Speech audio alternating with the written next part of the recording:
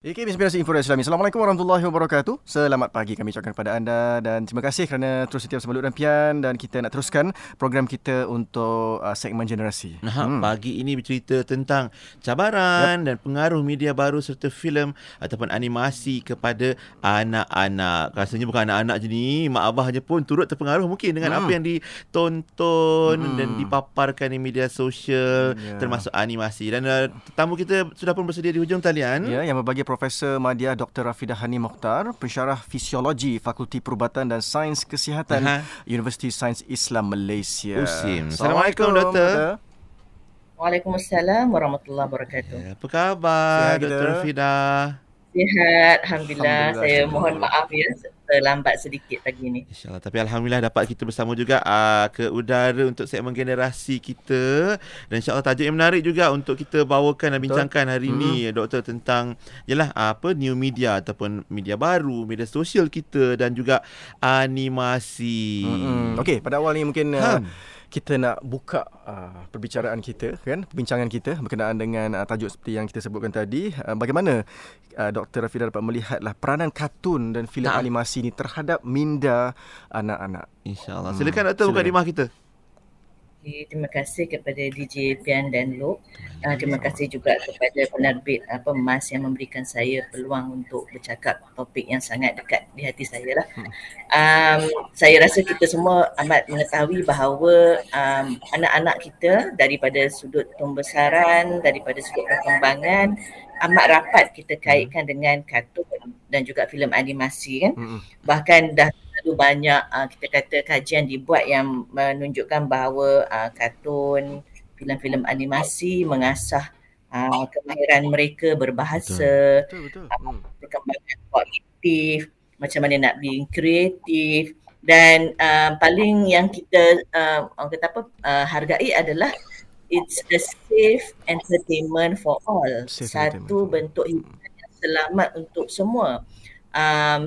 Sekurang-kurangnya dahulu itulah yang kita kata dalam banyak pilihan untuk anak-anak tonton, kita izinkan mereka tonton kartun kerana elemen kita kata hiburan dan mereka senang.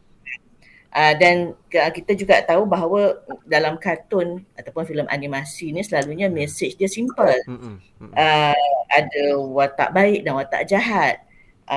Dia ada hero, ada orang jahat, kan. Dia tidak kompleks macam cerita orang dewasa, dan dia tidaklah ada kita kata plot twist lah menyebabkan anak-anak kena fikir 5 layer, kan. Complicated, itu orang dewasa je lah yang faham perkara itu. So kartun ni adalah satu perkara yang memang pada saya dia alat, tool. Jadi terpulang pada kita lah nak corakkan ataupun nak pilih kartun mana yang baik untuk anak-anak dan kartun mana yang mungkin kita rasa kalau dia ada elemen keganasan ataupun elemen ni kita nak jauhkan. Having said that, kartun juga ada elemen yang membimbangkan jugalah, macam kita kata agresif, violence, dan mutakhir ini apabila adegan-adegan seksual mula dinormalisasikan melalui kartun, kan. Jadi inilah yang kita nak buka perbincangan pada pagi ini, kerana saya rasa mak ayah sekarang, kalau dulu tanya anak-anak tengok apa? Kartun. Okey, kita pun buat kerja rasa selamat je, kan. Sekarang ni anak tengok kartun apa? Kan. So itu yang kita rasa macam ada satu paradigm shift di mana even kartun pun sudah tidak selamat lah untuk anak-anak kita. Jadi itulah gambaran dan isu atau isu yang dibangkitkan, ya, Doktor, bila cerita tentang media baru, termasuk juga kartun-kartun, animasi. Sebab baru-baru ni pun adalah mungkin ramai yang sedia maklum tentang bagaimana ada filem yang tak boleh ditayangkan dalam negara kita kerana membawa unsur apa kita sebutkan negativity yang melibatkan, macam Doktor sebut tadi, ada isu seksual dan sebagainya. Tapi itulah yang kita risau juga, sebab macam kita tahu unsur-unsur ataupun elemen menarik perhatian, menyampaikan mesej dan juga menarik anak-anak ni untuk menonton, memang ada dalam apa yang mereka tonton kan doktor. Kalau kita tengok teks saja, memang anak-anak ni memang susah nak bagi tumpuan. Jadi macam mana pada pandangan doktor, kalau animasi ini, apa antara perkara yang boleh mempengaruhi, kenapa ia betul-betul mempengaruhi anak-anak daripada tontonan mereka ni doktor? Betul.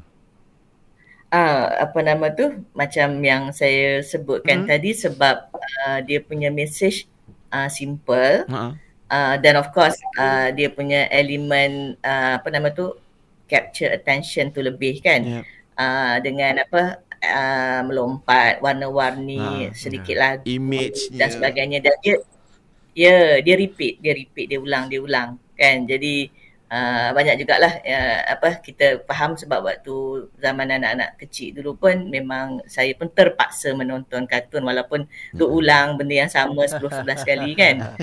So that's how it has been part of our family. Dia menjadi sebahagian daripada keluarga kita bila kita berbicara tentang kartun-kartun yang ni. Sebab itulah macam saya merasakan bahawa bila ada kartun yang positif, seperti Ejen Ali, Boy, dan dia bercirikan tempatan kan, Upin dan Ipin, betul.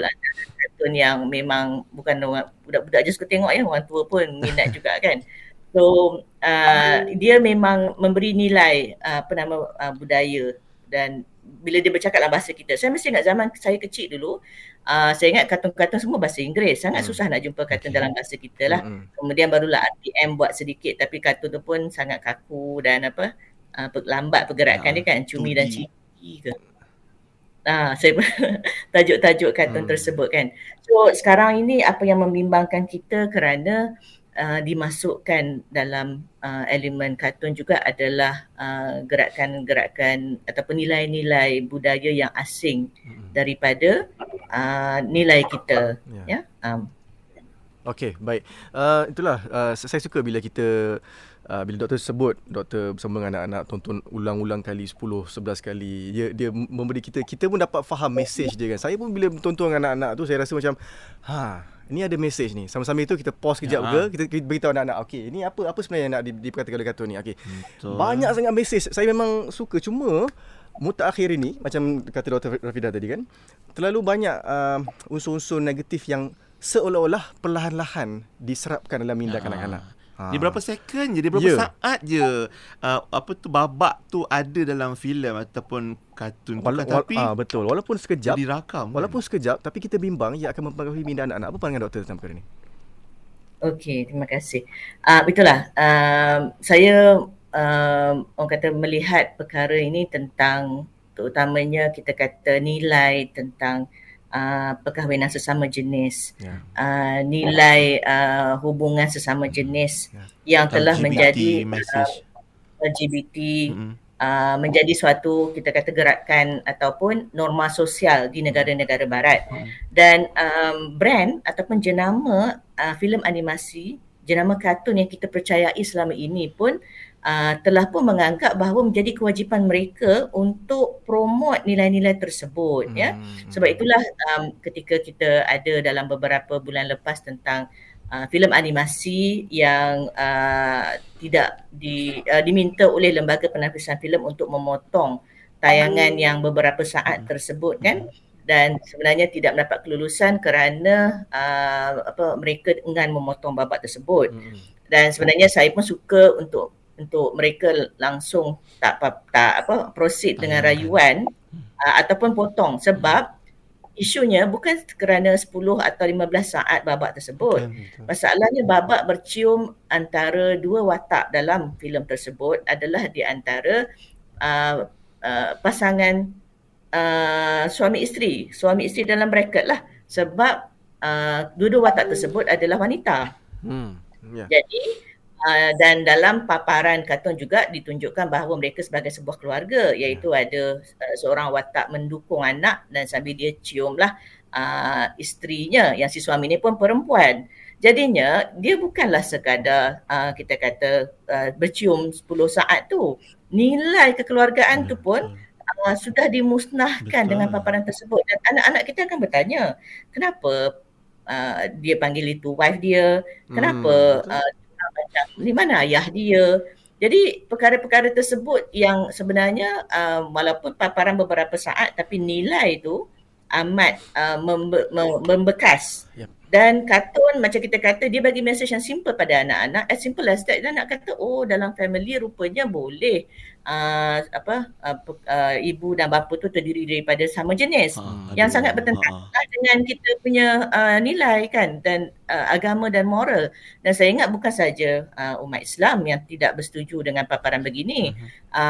Dan sebenarnya saya membaca terlebih dahulu di barat sekalipun banyak perbincangan di mana keluarga mereka juga menolak orang kata perkara tersebut dimulakan sangat awal pada kanak-kanak, usia kanak-kanak ya. Jadi apabila filem tersebut sebenarnya flop lah ya, tak dapat sambutan di even di seluruh dunia, dan ada 16 negara yang mengharamkannya.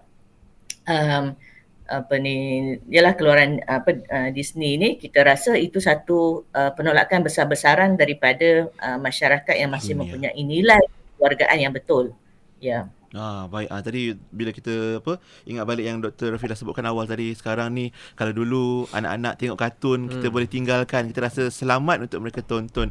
Tapi kalau sekarang ni silap hari bulan, mak bapak, mak ayah kena tengok, tonton sekali dengan anak-anak sebab nak pastikan konten apa yang ditayangkan ditonton oleh anak-anak tu pun selamat untuk seisi keluarga. Kejap lagi doktor kita nak tanya pula, adakah ini sebab dia buat sikit-sikit kan, lama-lama makin banyak pula movie atau filem atau animasi yang menyelitkan unsur-unsur LGBT dan unsur-unsur yang negativiti ni. Adakah ini satu komplot ataupun macam konspirasi yang besar untuk seluruh dunia? Jawapannya kejap lagi doktor insya-Allah. InsyaAllah kita akan minta jawapan ataupun kita berbincang sama-sama dengan Dr. Rafidah dan sahabat lain juga. Kalau anda ada mungkin pengalaman, ada pandangan, ada soalan, boleh kemukakan di ruangan komen di Facebook dan juga di YouTube kami secara live. Macam ada soalan sahabat kita ni, kalau kita boleh tengok kejap. Jawapannya mungkin kejap lagi doktor. Apa pendapat doktor berkaitan kartun-kartun superhero, zombie dan yang lain-lain yang tidak realistik? Mungkin ada juga pandangan dan nasihat daripada Dr. Rafidah. Baik, kita berjeda seketika, kembali selepas ini. Warna Pagi Radio IKIM. Inspirasi Inforia Islami. Kini buku IKIM ada secara e-book. Pelbagai kelebihan boleh dinikmati. Lebih murah dan jimat, dapat dibaca segera, saiz fail yang kecil serta yang paling penting adalah satu akaun boleh digunakan pada 5 peranti berbeza dalam masa yang serentak. Telefon pintar, komputer, iPad, semuanya boleh. Layari www.ikimniaga.my dan pilih e-book IKIM. Seterusnya, tekan pada buku yang anda inginkan dan anda akan dihantar ke laman sesawang eCentral. Ingin bantuan? WhatsApp saja di 011-576-9540. Jangan membaca sampai koma, tapi bacalah sehingga titiknya. Segera dapatkan buku IKIM secara e-book. Undi lagu-lagu kegemaran anda dan artis-artis kesayangan anda menerusi Carta Ekspresi bersama Faiz Haji Osman. Isnin hingga Khamis 10 malam hingga 12.30 malam. Undi di www.ikim.my/Carta Ekspresi. Allahumma antas salam wa minkas salam wa ilayka ya'udus salam fahayyina rabbana bis salam wa adkhilna al-jannata daras salam tabarakta ya zal jalali wal ikram. Allahumma antas salam wa minkas salam wa ilayka ya'udus salam fahayyina rabbana bis salam wa adkhilna al-jannata daras salam tabarakta ya dzal jalali wal ikram. Allahumma antas salam wa minkas salam wa ilayka ya'udus salam fahayyina rabbana bis salam وأدخلنا الجنة دار السلام تباركت يا ذا الجلال والإكرام اللهم أنت السلام ومنك السلام وإليك يعود السلام فحينا ربنا بالسلام وأدخلنا الجنة دار السلام تباركت يا ذا الجلال والإكرام اللهم أنت السلام ومنك السلام وإليك يعود السلام فحينا ربنا بالسلام وأدخلنا الجنة دار السلام تباركت يا ذا الجلال والإكرام Melaka 89.5 FM. Warna Pagi, IKIM Inspirasi Inforia Islami. IKIM Inspirasi Inforia Islami. Assalamualaikum dan terima kasih sahabat-sahabat yang mendengar dan menonton juga. Itu yang kita tengah sedang bincangkan saat ini berkaitan dengan apa yang ditonton oleh anak-anak kerana pengaruh media baru dan filem animasi kepada anak-anak sedang kita bincangkan bersama Dr. Rafidah Hanim. Di awal tadi memang kita tidak orang kata apa, kita menyokong sebenarnya mereka ataupun filem-filem ini, filem-filem animasi ini dengan mesej yang baik, dengan mesej yang bagus. Tetapi kalau ada mesej-mesej tidak bagus, itu yang kita nak bincang pada hari ini. Mesej yang bagus ni kan Dr. Rafidah, kita bayang kalaulah dalam Upin Ipin tu, Upin Ipin suka makan ayam masak goreng, lemak cili padi, payah mak-mak nak sediakan untuk anak-anak. Tapi sebab dia makan ayam goreng yang simple, jadi mak-mak suka. Bagus Upin Ipin jadi contoh untuk anak-anak ni makan. Itulah dia kan. Itulah contoh lah. Tapi bila ada unsur negativity, tambah-tambah lagi di dalam animasi antarabangsa yang terkenal, macam mana doktor rasa pandangan doktor? Okey. Mungkin saya jawab soalan yang sebelum kita berehat tadi kan. Boleh. Kartun tu watak-watak tak realistik kan. Saya ingat kartun ni dia memang kita kata based on watak-watak yang tak realistik, sebab kebanyakannya lah sebab dia bergantung kepada nilai. Nilai baik, nilai jahat, nilai lucu kan. Tom and Jerry kan. Memang tak realistik langsung kan. Asyik bekerja je, tak mati-mati. Kena penyek pun tak apa Doktor. Kena penyek pun tak apa, hidup kena lenyek pun hidup lagi kan. Betul. Itu yang best. Anak-anak suka dan gelak tengok simple message macam tu lah. Macam mana Jerry yang kecil tu pun boleh menyelamatkan diri tak. Lepas tu macam kita kata kartun-kartun yang dalam buku-buku komik kita pun banyak watak-watak yang kita kata tak realistik kan. Sang kancil, buaya dan sebagainya, bercakap dan sebagainya. So dia bukan isu tentang paparan tidak realistik, sebab anak-anak melihat nilai, dia belajar nilai yang baik dan buruk melalui animasi dan juga watak yang dia rasa orang kata fun, seronok tengok lah. Even watak-watak kartun manusia kadang-kadang dia punya figura atau figure dia punya tu pun dah distorted kan. Muka besar, badan kecil kan.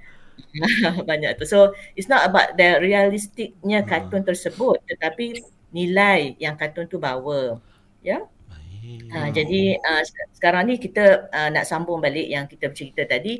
Isunya adalah kadang-kadang mereka yang menyelit nilai-nilai ini menggunakan kartun-kartun yang dah ada branding, dah ada loyalty di kalangan keluarga dan kanak-kanak.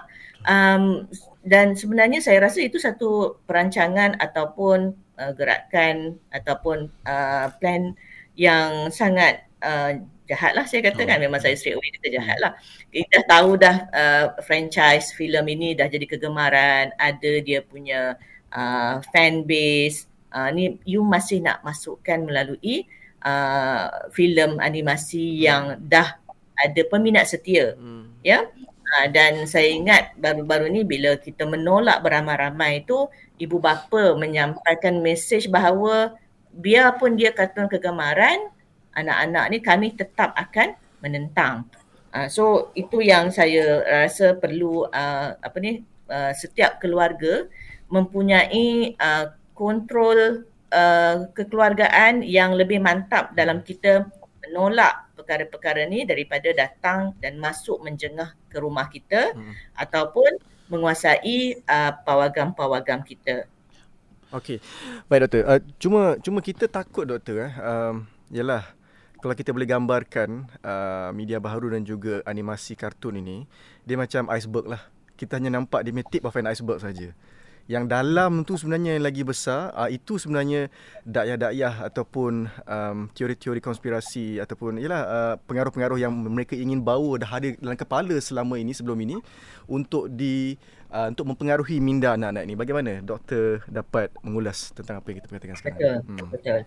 Apa yang kita tengok macam dululah diorang kata bila filem-filem ni dia sebenarnya refleksi tentang apa yang diimpikan oleh sesuatu masyarakat berdasarkan nilai moraliti dia lah.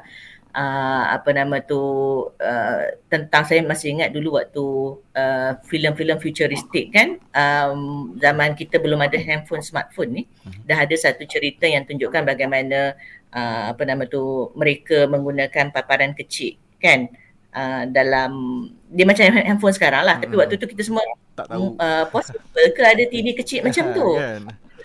Waktu saya sekolah rendah dululah. So tengok-tengok memang kita sampai ke zaman tersebut kan.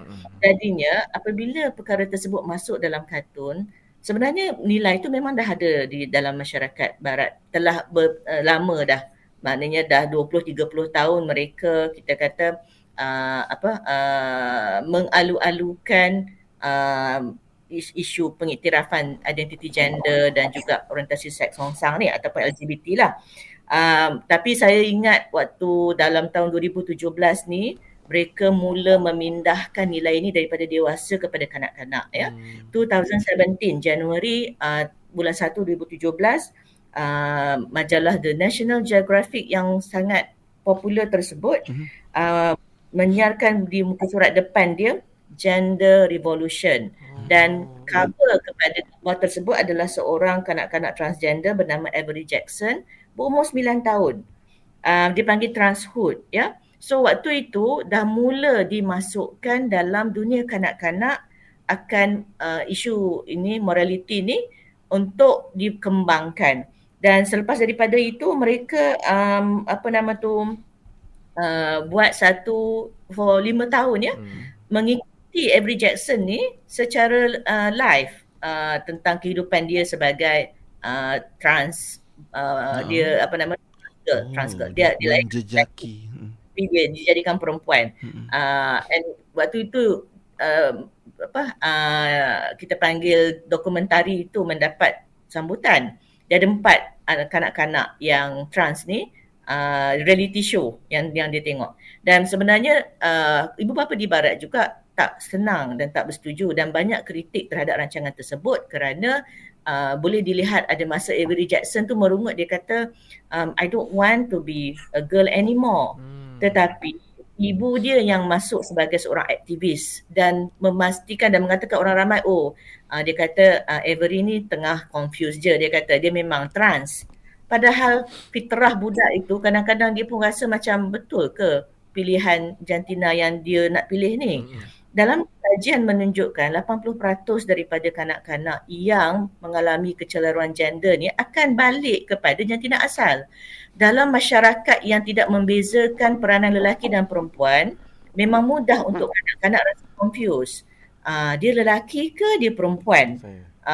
Kerana tidak ada nilai yang jelas. Berbanding dengan masyarakat kita di timur ni, kita ada peranan yang jelas. Contoh kita ambil Muslim lah bagi orang Islam kan. Ayah ke masjid, banyak aktiviti melibatkan lelaki-lelaki tu di masjid. So anak lelaki pun ikut ayah, anak perempuan rapat dengan ibu, dan kita ada aktiviti kita sendiri. Kita punya set of pakaian pun dah membezakan antara dua identiti gender ini. Tapi kita boleh faham bahawa masyarakat yang semakin tidak membezakan antara lelaki dan perempuan ni, memanglah anak-anak dia akan cepat keliru. Tetapi itu pun 80% akan balik kepada normal. Masalah dia apa? Masalah dia apabila 80% yang mula-mula ada confused ni, mereka dijenguk dan dijengah dulu oleh gerakan yang mempromosi LGBT dan kecelaruan gender. Itu masalah sekarang. Kepung undang-undang, nilai sosial, kehakiman, rancangan animasi, rancangan kartun dan ni kanak-kanak ini. Sehingga kan dah wujud juga apa yang kita namakan klinik penghalang hormon, penghalang balik, puberty blocker, puberty blocker. Sampai macam tu, gerakan yang cuba nak affirm dengan cepat akan kekeliruan kanak-kanak ini. Sebab itulah saya merasakan bahawa masyarakat Islam di Malaysia ni, masyarakat Muslim yang masih memegang ketimuran dan sahabat-sahabat saya yang non-Muslim juga, kita harus pegang kukuh nilai kita. Bila kita ada peranan gender yang berlainan tu, jangan pandang sinis. Dia membentuk kefahaman pada anak-anak kita. Ini kadang-kadang ada orang komplain textbook tunjuk ibu memasak dekat dapur, ayah berkebun dekat luar. Itu pun dijadikan mereka masalah. Pada saya itu tak ada masalah. Itu bukan bermaksud mengstereotyping dan memandang hina siapa-siapa. Tapi dia memberi satu gender identity yang jelas kepada anak-anak tentang lelaki dan perempuan lazimnya buat apa. Tapi boleh je nak pergi nak buat yang tiba gambar mak pula berkebun. Ya, sekali saja. Tapi jangan pandang sini sampai setiap sesuatu tentang apa yang wanita fitrahnya suka buat, kita pandang sinis. Apa yang fitrahnya lelaki kita buat, kita pandang sinis. Akhirnya yang jadi mangsa anak-anak kita, dia tidak jelas gender identity dia, dan ketika itu masuklah elemen-elemen yang kita katakan tadilah, memaparkan perkahwinan sesama jenis, memaparkan drag queen lagi satu kategori kan.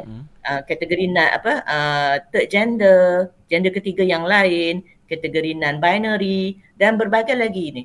Dan saya sebenarnya nak mengatakan bahawa tagline daripada barat yang mengatakan bahawa setiap kategori ni adalah inklusif, sebenarnya tidak adalah yang lebih inklusif selain daripada binary, lelaki dan perempuan. It's already inklusif semua orang dah sebenarnya.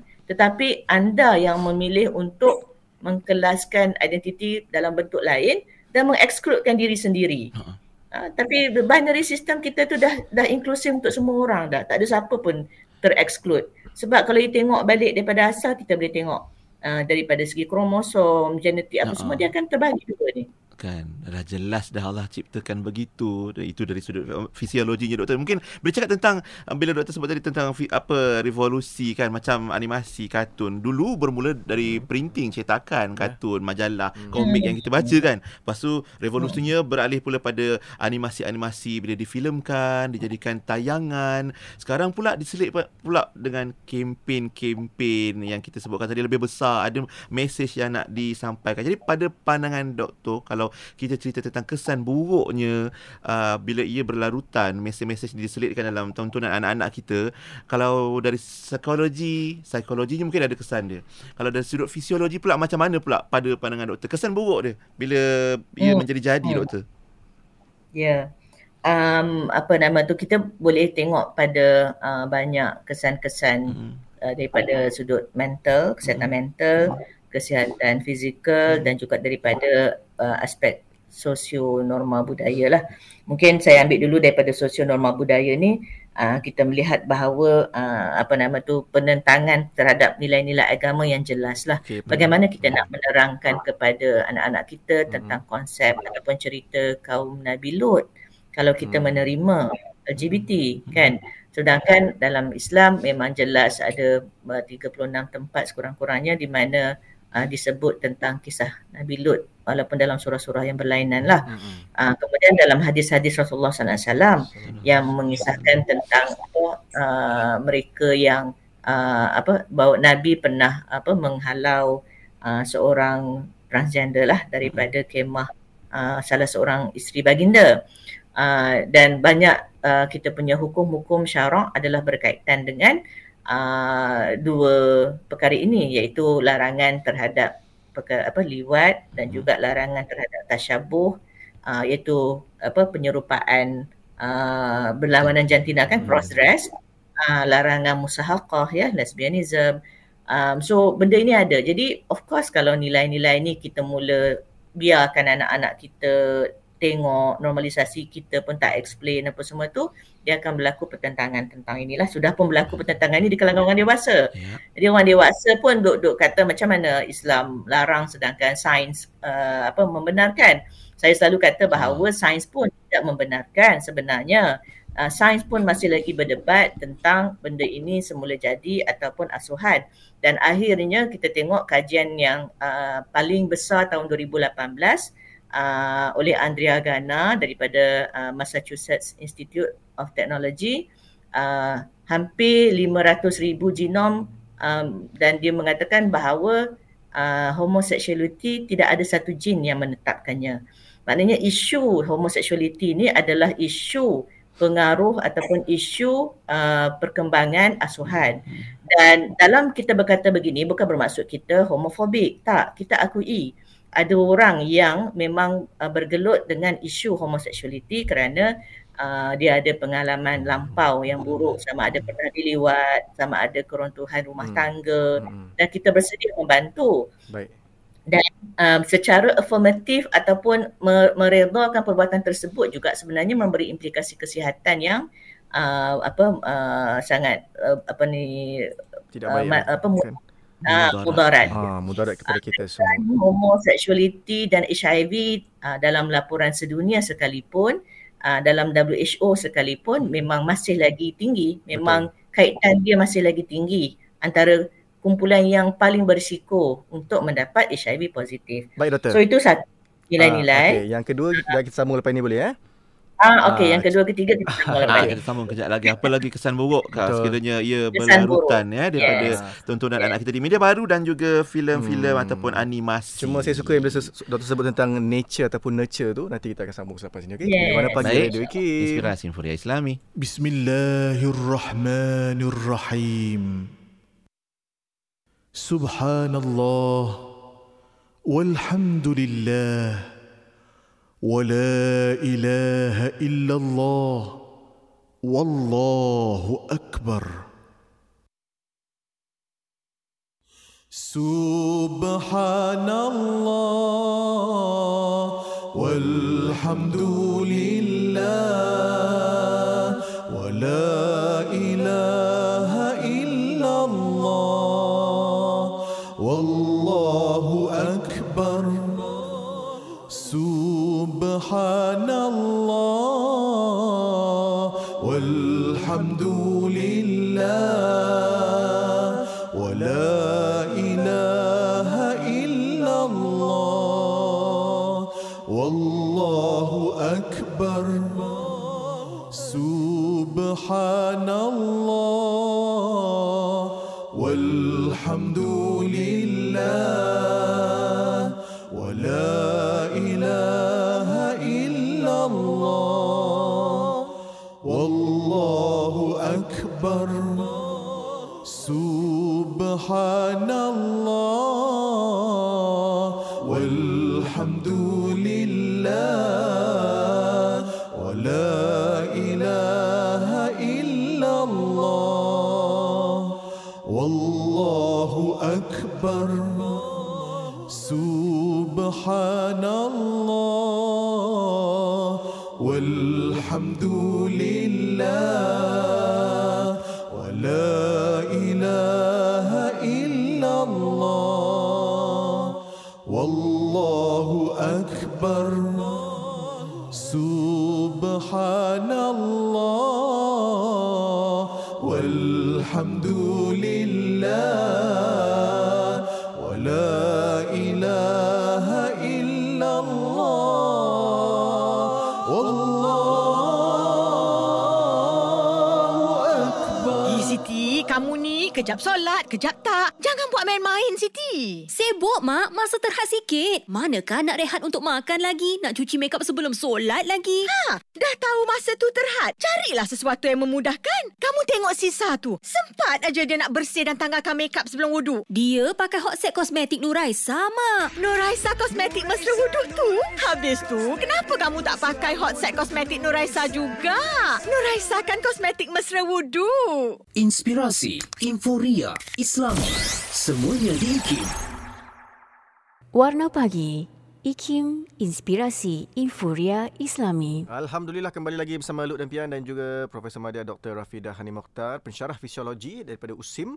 Hari ini kita bercakap tentang cabaran pengaruh media baharu dan filem animasi terhadap anak-anak. Ya, kan doktor, kan kita belum cerita lagi tentang macam mana anak-anak kita kadang-kadang speaking lagi hebat daripada mak abah dia. Sebab apa? Sebab daripada dia menonton kartun dekat gadget tu kan.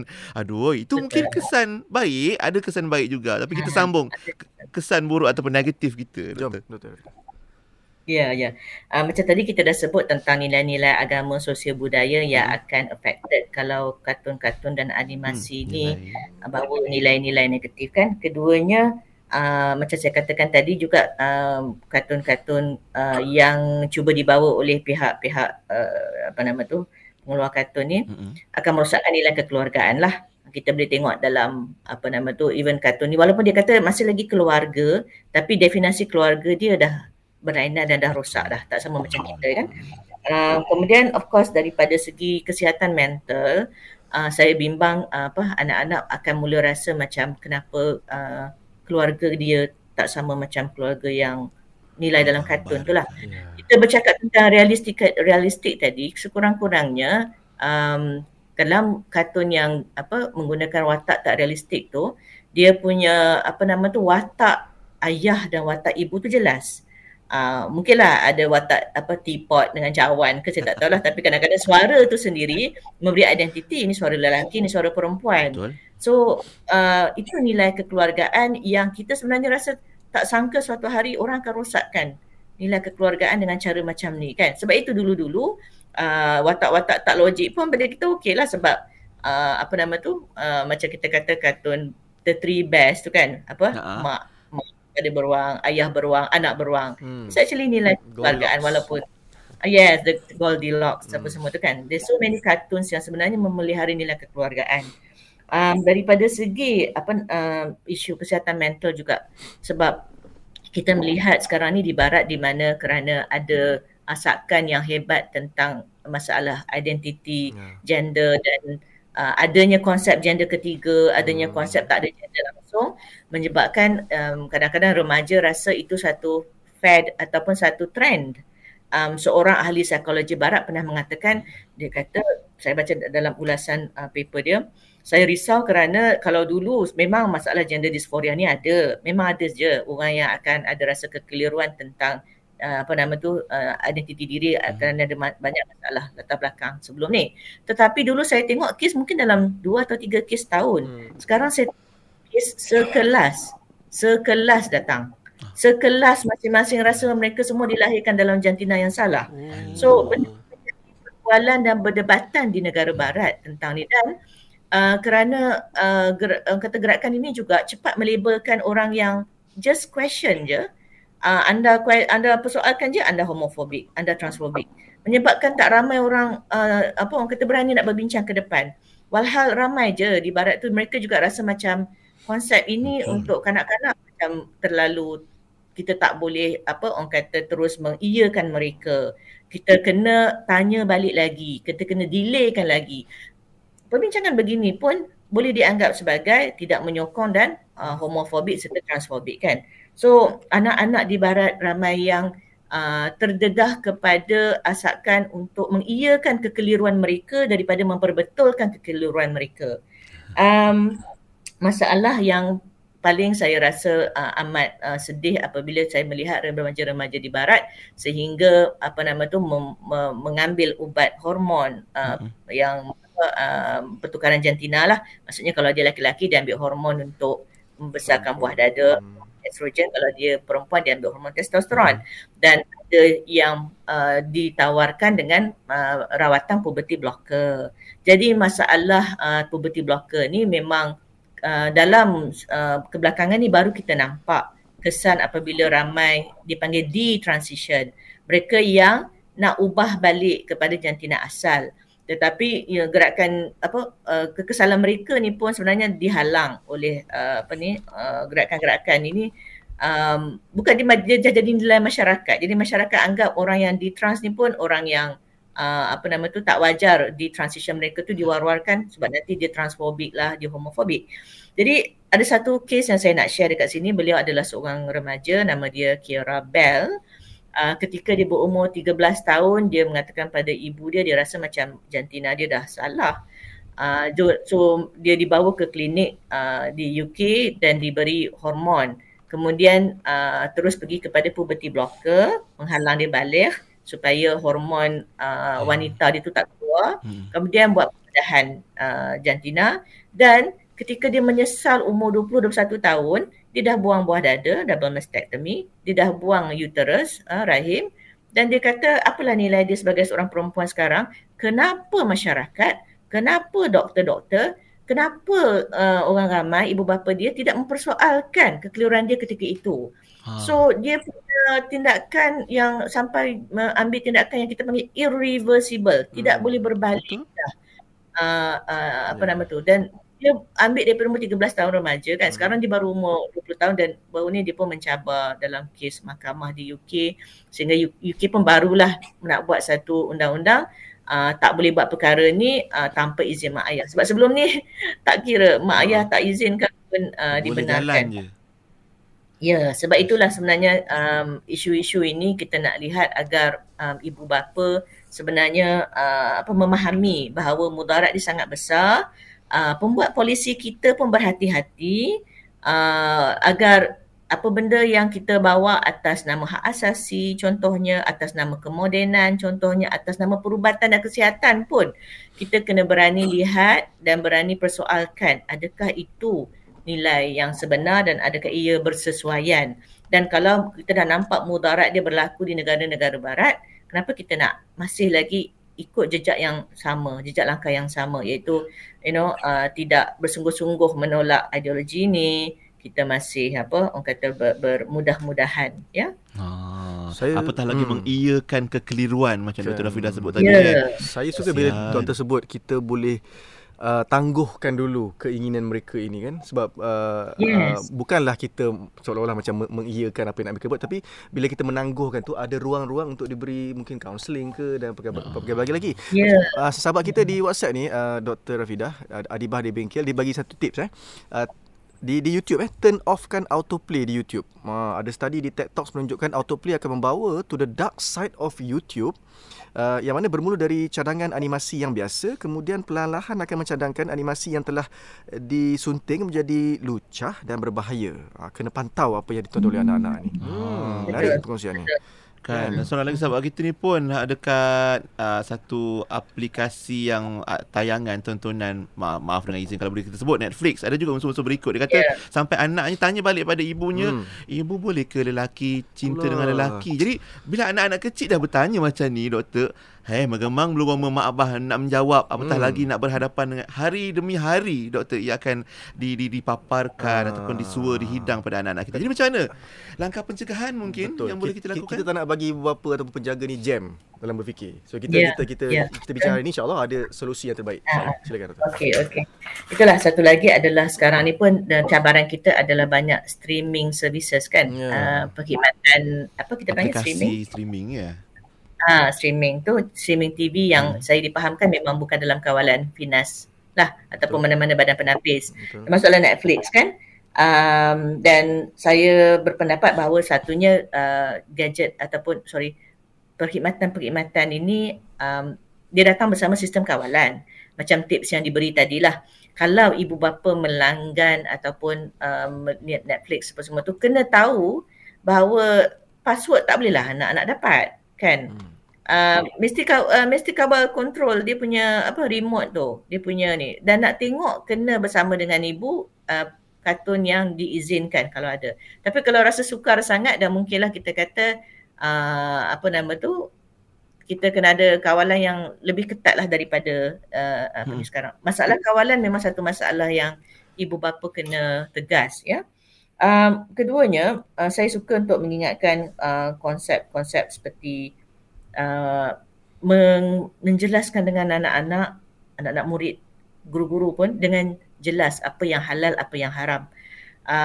Saya bimbang kadang-kadang kita diperangkap oleh satu konotasi bahawa bercakap tentang tidak menerima LGBT itu satu perbuatan yang transfobik, mendiskriminasi, memangsakan. Tidak. Empati yang salah. Kalau kita empati yang betul, kita akan membincangkan perkara ini dan menghalang daripada sesiapa pun terjebak dalam perkara ini sebab mudarat daripada transgender dan juga homoseksualiti ni sangat besar. Dan saya memang membuat penyelidikan dan bekerja dengan komuniti transgender, komuniti homoseksual, dan mereka pun selalu berpesan pada saya kalau doktor boleh buat satu perkara yang prevention, kita memang nak membantu sebab mereka merasakan bahawa kehidupan yang mereka lalui ini sebenarnya kalau boleh tak nak dilalui oleh orang lain, ya. So mereka-mereka yang kita bekerja sama rapat dan kita selalu bawa dalam talk, even dalam rancangan televisyen pun, mereka memberitahu tentang bahayanya ambil hormon, menyebabkan kita punya sistem hormon sendiri terganggu sebab dia orang ambil hormon, feminization, pertukaran jantina dan side effects daripada pembedahan tersebut, ya. So message tu kena jelas kepada anak-anak, message tu kena jelas dalam mana-mana ruang kita berada. Dan saya ingat ibu bapa juga berperanan untuk mencorakkan polisi-polisi yang dibentuk oleh kerajaan, ya. Saya petik dulu, pernah saya melihat dan saya tulis dalam artikel tentang satu polisi kerajaan Singapura waktu tu, tentang anak angkat, ya. Jadi anak angkat, pengambilan anak angkat. Jadi polisi negara dalam anak angkat pun jelas bahawa anak angkat hendaklah diambil oleh pasangan yang kita kata jelas daripada sudut definisi kekeluargaan dia. Jadi masalah kita kadang-kadang ada transgender yang ambil anak angkat. Jadi ini polisi-polisi yang pada saya tidak patut dibenarkan. Cuma mungkinlah orang kalau dia ambil cara jalan belakang tak tahu, tapi polisi kalau yang longgar kita kena perkemaskan lagi nilai-nilai kekeluargaan. Itu contoh polisi-polisi tentang apa yang boleh ditayang di kaca TV, apa yang dilepaskan ke panggung wayang, apa semua tu ibu bapa boleh berperanan untuk mengadu. Kalau jumpa sesuatu di dalam Netflix ataupun rancangan-rancangan dari KRTM sekalipun, ASTRO ke apa ke, adukan kepada MCMC, komunikasi dan multimedia, dan bagi tahu tentang ni. Sama ada benda itu orang kata sabit atau tak sabit tu, saya rasa kita boleh bawa perbincangan untuk lanjut melihat tentang perkara tersebut. Tapi parents punya power lebih besar daripada kepung kat dalam rumah. Saya punya slot ni sebenarnya nak bawa ibu bapa supaya lebih cakna kat luar kan. Iklan-iklan yang gantung, katakan satu iklan yang meraihkan pride, katakan. Ibu bapa sebenarnya boleh untuk bercakap kepada PBT, bahagian kerajaan tempatan, tentang iklan-iklan yang dirasakan tidak sesuai. Dulu kita bising billboard kan, billboard lucah, apa, kita adukan kepada PBT. Sama jugalah kalau ada perkara-perkara ini yang ibu rasa terganggu sebab anak-anak dia duduk tengok message yang menghala ke arah ini, kita boleh mengadu. Dan of course akhir sekali adalah undang-undang ya. Dulu kita pernah melihat, kita sebenarnya ada akta kanak-kanak yang child grooming ni, okey. Dan kalau ada elemen-elemen mereka yang kita katakan ada aspek ini, kita boleh menggunakan undang-undang lah untuk kalau kata paparan dalam TV, paparan dalam cerita kanak-kanak, ada elemen grooming, sex grooming, elemen seksual, elemen apa, boleh menggunakan tindakan undang-undang. Baik, itu antara peruntukan-peruntukan ataupun langkah-langkah pencegahan yang mana kita boleh sama-sama usahakan, dan kita kena mulakan, doktor ya. Jangan tunggu orang lain buat dulu. Tapi insya-Allah kalau kita mula dari rumah, insya-Allah anak-anak kita harapkan dan doakan terpelihara. Sebab kita nak ni mereka ni generasi akan datang yang akan mewarisi kita semua ni. Tak naklah benda ni dinormalisasi. Itu yang paling penting, jangan dinormalisasikan. Ya Allah. Okey, sebagai penutup Dr. Rafidah, apa yang boleh kita sama-sama ringkas dapat pesanan kita? Pesanan kita, silakan. Okey. Saya ingat tajuk kita ni tentang pengaruh media kan, dan juga kartun pada anak-anak ni memang sangat mencabarlah. Dan sebenarnya perkara saya ingat yang paling mungkin daripada sudut ibu bapa ni, mungkin kita kena ada alternatif lain, iaitu jauhkan mereka daripada media ni lah. Banyak aktiviti keluarga, banyak berkelah, banyak keluar rumah dan sebagainya.